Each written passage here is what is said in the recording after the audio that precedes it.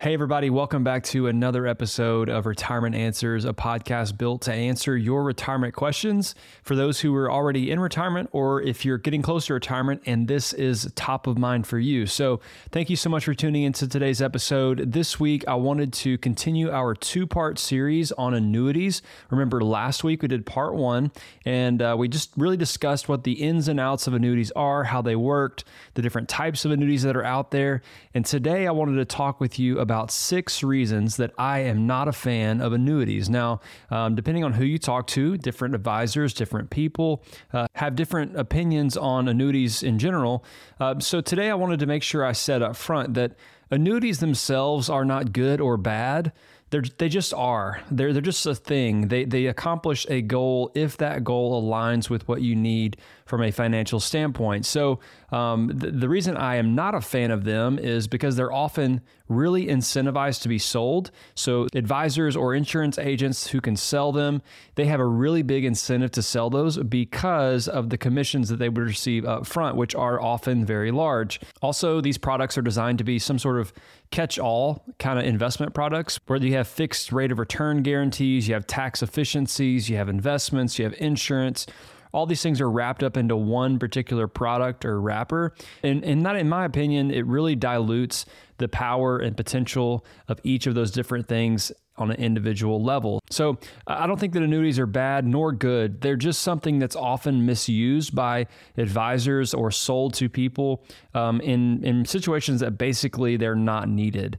And a common quote here that is really interesting kind of across the industry or financial services in general is that annuities aren't bought, they're sold, meaning that advisors or insurance agents, they sell these things and they make them sound so awesome, and they rarely are sought out by individuals. They're not trying to go buy them. They're often sold them by these advisors because, remember, these advisors are typically incentivized very handsomely to sell those different annuity products. So with that being said, let's go ahead and jump into the 6 reasons that I am not a fan of these different annuities. All right, number 1, they are complex. There are so many complexities within annuities. You have riders, you have guarantees, you have minimum withdrawal balances, you have so many things, so many conditions, so many terms that we have to be aware of. And the reality is most of these products are so confusing that most people who buy them do not understand what's really going on inside of the annuity itself. Now, fixed annuities are probably the more basic of the bunch, but still there are some different things mixed in there that could be complex for many to understand. Now, variable annuities, they are on the opposite side of that spectrum. They are very complex. There's so many different things that are wrapped into one product there. And then also fixed indexed or equity index type annuities, they are not as easily understood as most people think. And so the complexities in general are something that I typically like to run away from. I like to keep things simple. At the end of the day, this is your money. Like, this is your life savings. I would rather you not put it in something you don't fully understand. I'm a believer in investing in things that you understand. So for example, if you don't know real estate and you don't know the rental market in your area, you probably shouldn't just go buy a house randomly and try to rent it out, right? You need to understand what's going on with your investment. Same thing applies here. We need to understand what's going on with our money, make sure we're not investing in something that we shouldn't be based on our plan. And also following up to that, you should have a plan. And if your plan says, hey, I need to buy an annuity for X amount of income for this reason, then perfect. Maybe that's the best thing for you. But in most situations, people are not buying annuities because it's a part of their plan. It's something that they try to buy because there's a guarantee attached to it, and they're scared of losing money in the market. But if they understand how these annuities work and the fact that they will underperform over time, it typically lends itself to saying, hey, I probably should not buy that annuity. So number 1, the complexities of annuities in general, all the different terms, all the different things you need to know about them. I'm not a fan of complexity. I want to keep things simple. So that would be the first reason that I'm not really a fan of annuities. Number 2 is that there is a lack of liquidity. So whenever I say that, it's not that you wouldn't have income from these annuities. That's perhaps something that you could do in the future if you annuitized your investment and said, hey, annuity company, begin paying me a certain amount of money every month for the rest of my life for a certain period of time. What I mean by lack of liquidity is that you cannot access all of your money at one point, assuming that you're in that surrender period. Remember, we talked about that last week. That's that period period of time early on in the contract where you cannot access all of that money. Now, you can access a portion of it, but won't get into that. You can go back and listen to last week's episode 21 of the Retirement Answer Show, and listen to how annuities work and some of the different rules there. But once you buy one of these annuities, think of that money as locked up. Like, you can't access it unless you pay a penalty to do so, which was that surrender charge we talked about. You can get to 10% of it annually without paying that surrender charge, but it's not something you want to do. You don't want to buy this product and then immediately start taking your money out. That's not the purpose of it. The purpose of it is some sort of long-term growth and then guarantee on the back end.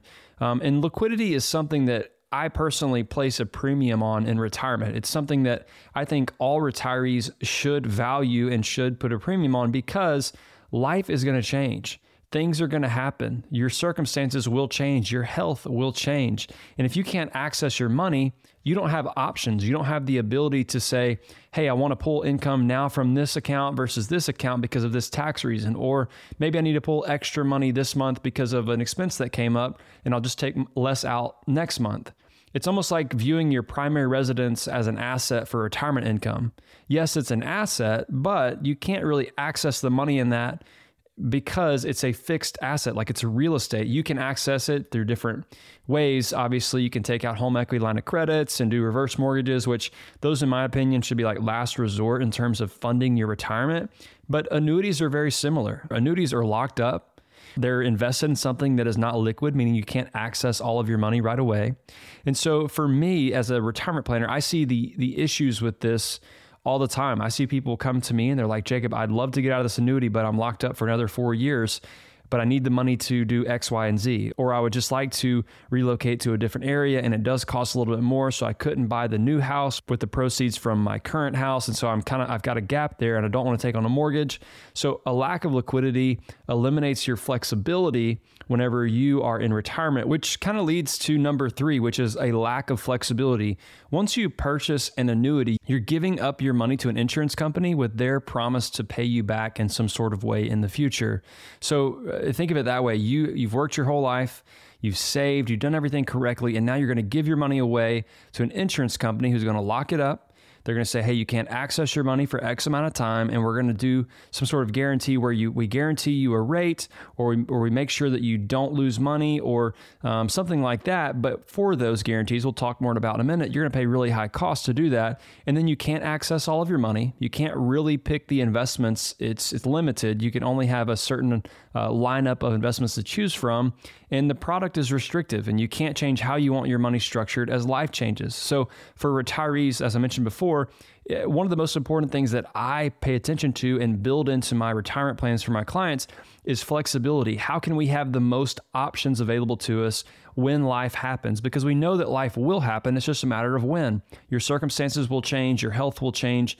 Your family circumstances will change. You will need to adjust as life goes on. And if we don't plan for that or build that into your retirement plan, we will have some bumps along the way. So that's something that I like to place a premium on, is flexibility. And with these products, you lose that flexibility. So if you have that annuity and you just collect your income every month, let's say you've annuitized it, you can't tell them to send you more money one month and less money another month. Because maybe you have a one-time expense that's larger. Maybe you need to buy that new car. Maybe you're buying a new house and you need more money up front and you're willing to take a lower payment in the future. You don't have the opportunity to do that. They're just going to send you whatever your monthly check is every single month for the rest of your life, regardless of what your needs are. So this is the flexibility that I'm talking about. You want to be able to take more money from your accounts or less money from your portfolio, depending on your situation any given month. And this lack of flexibility can negatively affect you with your other retirement strategies. Let's say you wanted to do some Roth conversions to lower your taxes in retirement. Well, having a set monthly income limits your ability to convert money from Roth from traditional to Roth, because the income you are receiving from your annuity could be pushing you into higher tax brackets. Now, this depends on if your annuity is qualified or non-qualified, But either way, some tax liabilities will likely be incurred if you are receiving annuity income. And if you have Social Security coming in as well, you could be really limiting your Roth conversion potential because of how that could potentially be taxed on top of your annuity income. So all of this to say, being able to control your income in retirement is important to improving your tax burden and lowering your taxes overall. And the lack of flexibility within these annuity products is something that I am not a fan of, and I typically discourage people from signing up for these products because of that lack of flexibility. Hey, Jacob here. Before we move on to number 4, I wanted to just invite you really quickly. If you're enjoying the show, please do subscribe. That way you don't miss any future episodes. And then also, if you're enjoying it, feel free to give a review or rating. That way that the algorithm knows that you are enjoying it and that other people might as well. So thank you so much. And let's get back to the episode. All right. The 4th reason I'm not a huge fan of annuities is the tax liabilities that potentially can come with them. Okay. So one of the reasons that I'm not a fan of annuities is because of how they're sold and why they're sold. And part of the reason that I don't like them because of how they're sold is that they're often presented as this really tax efficient investment or account type. Now, there is a tax efficient piece to them, but they ultimately may not be as tax efficient as you had hoped. So yes, you do get tax deferred growth while the annuity is growing, but whenever you take income or distributions or anything out of the account in the future, those taxable portions of that income will be taxed as normal income taxes. Okay, so let me break this down. A qualified annuity, all income or distributions, they'll be taxed as normal income rates in the future, no matter what. It's almost like an IRA.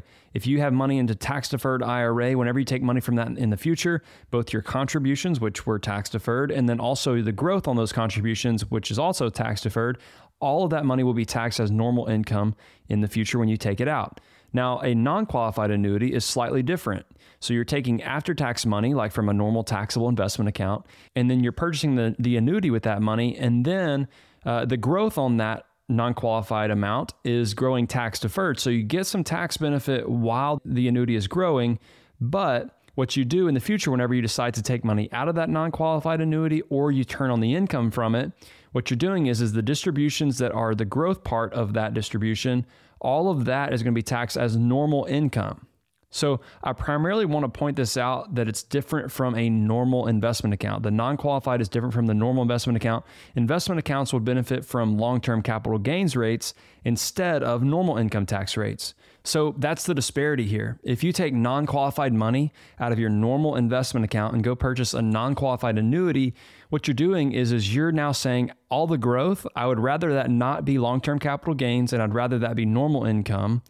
Yes, I know I will not pay taxes on the growth or the dividends or any interest that happens along the way in the annuity. That's something that you will benefit from, but you can manage that investment account in such a way that your dividends and interest are minimized. And so you're paying minimal taxes each year, but you'll get the benefit whenever you sell those holdings in the future at a long-term capital gains rate of having a more favorable tax rate. So that could end up being 7% of or more of tax savings on the growth if you think about it from a 22% normal income bracket, which would mean you're in the 15% long-term capital gains bracket. So that's a 7% difference just on the growth.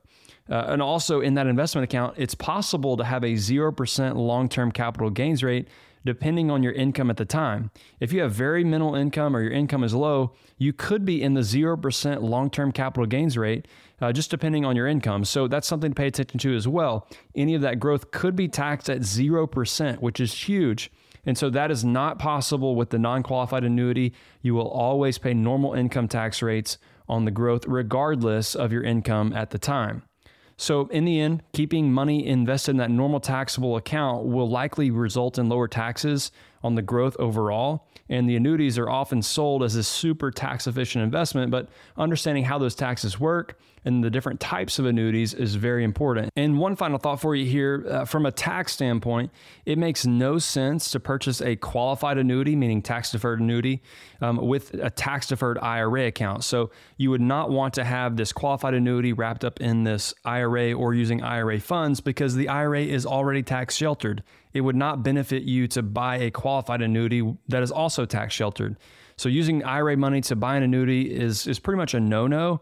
I see it all the time though. People have no idea what's going on with it, but In general, the tax-deferred IRA should stay in the IRA. Don't buy a qualified annuity with that money because you're already receiving the tax benefits and you have the flexibility of the IRA and then how you want to invest that, as opposed to within that annuity, you would be constrained to the investment options that are available through it, and you're going to pay higher fees.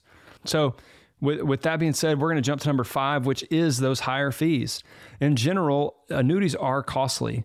Now, there are some that are cheaper than others, like immediate fixed annuities or SPIAs, which are single premium immediate annuities, meaning you just give them a lump sum of money. They begin paying you throughout the rest of your life a fixed monthly rate, and perhaps they have a little bit of an interest rate or adjustment on that over the years where it's kind of an increasing payment. And there's also some middle of the road in terms of costs, like fixed index annuities. And now when I say costs here, I mean they're the overt costs. They're the ones that are disclosed to you. They're the ones that you know about. The way annuity company makes money on those fixed indexed annuities is on the spread of returns, right? So remember, they're not giving you the full return on those index annuities. They're giving you only a portion. So yes, you might not lose any money on the downside because you have that protection or that guarantee, but you're not getting the full potential on the upside. If the market goes down 5% this year, for example, and you don't lose any money because you have that downside protection, but then the market goes up 15% next year, you might only be getting 7% or 5%. Just really depends on the cap or the participation rate that your annuity has. But that means that the annuity company is making 8% or 10% on your money in 1 year. So think of those spreads and the index annuities. Think of those as the cost of the annuity. They're making money on your money. And so that's the cost that you're technically paying, whether it is a fee that's actually said, hey, this is the fee. It's not really said that way, but it really is the fee to have this guarantee of downside protection. They're just going to make money on your money so that they can guarantee that for you. But variable annuities are the most costly out of all of them. They can be anywhere from 1% to 3% in annual expenses, but that just kind of depends on the different guarantees or riders or sub-accounts that you are investing in within your variable annuity. The more riders you add, the more it costs, and you're essentially buying more guarantees. You're paying a premium to get certain guarantees or benefits. And remember that in variable annuities, there's no guaranteed return or downside protection. You're paying those high fees to have something called a guaranteed minimum withdrawal value. And so that's kind of what makes variable annuities really confusing. You have this cash value that you're trying to grow by investing it, but then you also have this guaranteed minimum withdrawal amount that you could potentially access one day. And what makes this really confusing is that the guarantee is not a guarantee on cash value, which is what you're investing. It's a guarantee on the minimum withdrawal balance. So on a $100,000 variable annuity, you could have in there a rider that says there's a 5% annual increase guarantee. And that's not talking about your balance that you're investing. That's talking about your minimum withdrawal balance, which is ultimately what you can access one day in terms of if you annuitize your variable annuity and say, I want to begin taking the income from it, that is a minimum balance that annuity will be based on. And so a lot of people buy these different variable annuities thinking their account balance can only go up and it can never go down. But that's not based on the cash value that I mentioned. The cash value fluctuates with the underlying investments that you chose. The minimum withdrawal balance is the guaranteed that's going to be increasing, but you can't walk away with that money. You can't just say, hey, I want to walk away with that in 4 years or 10 years.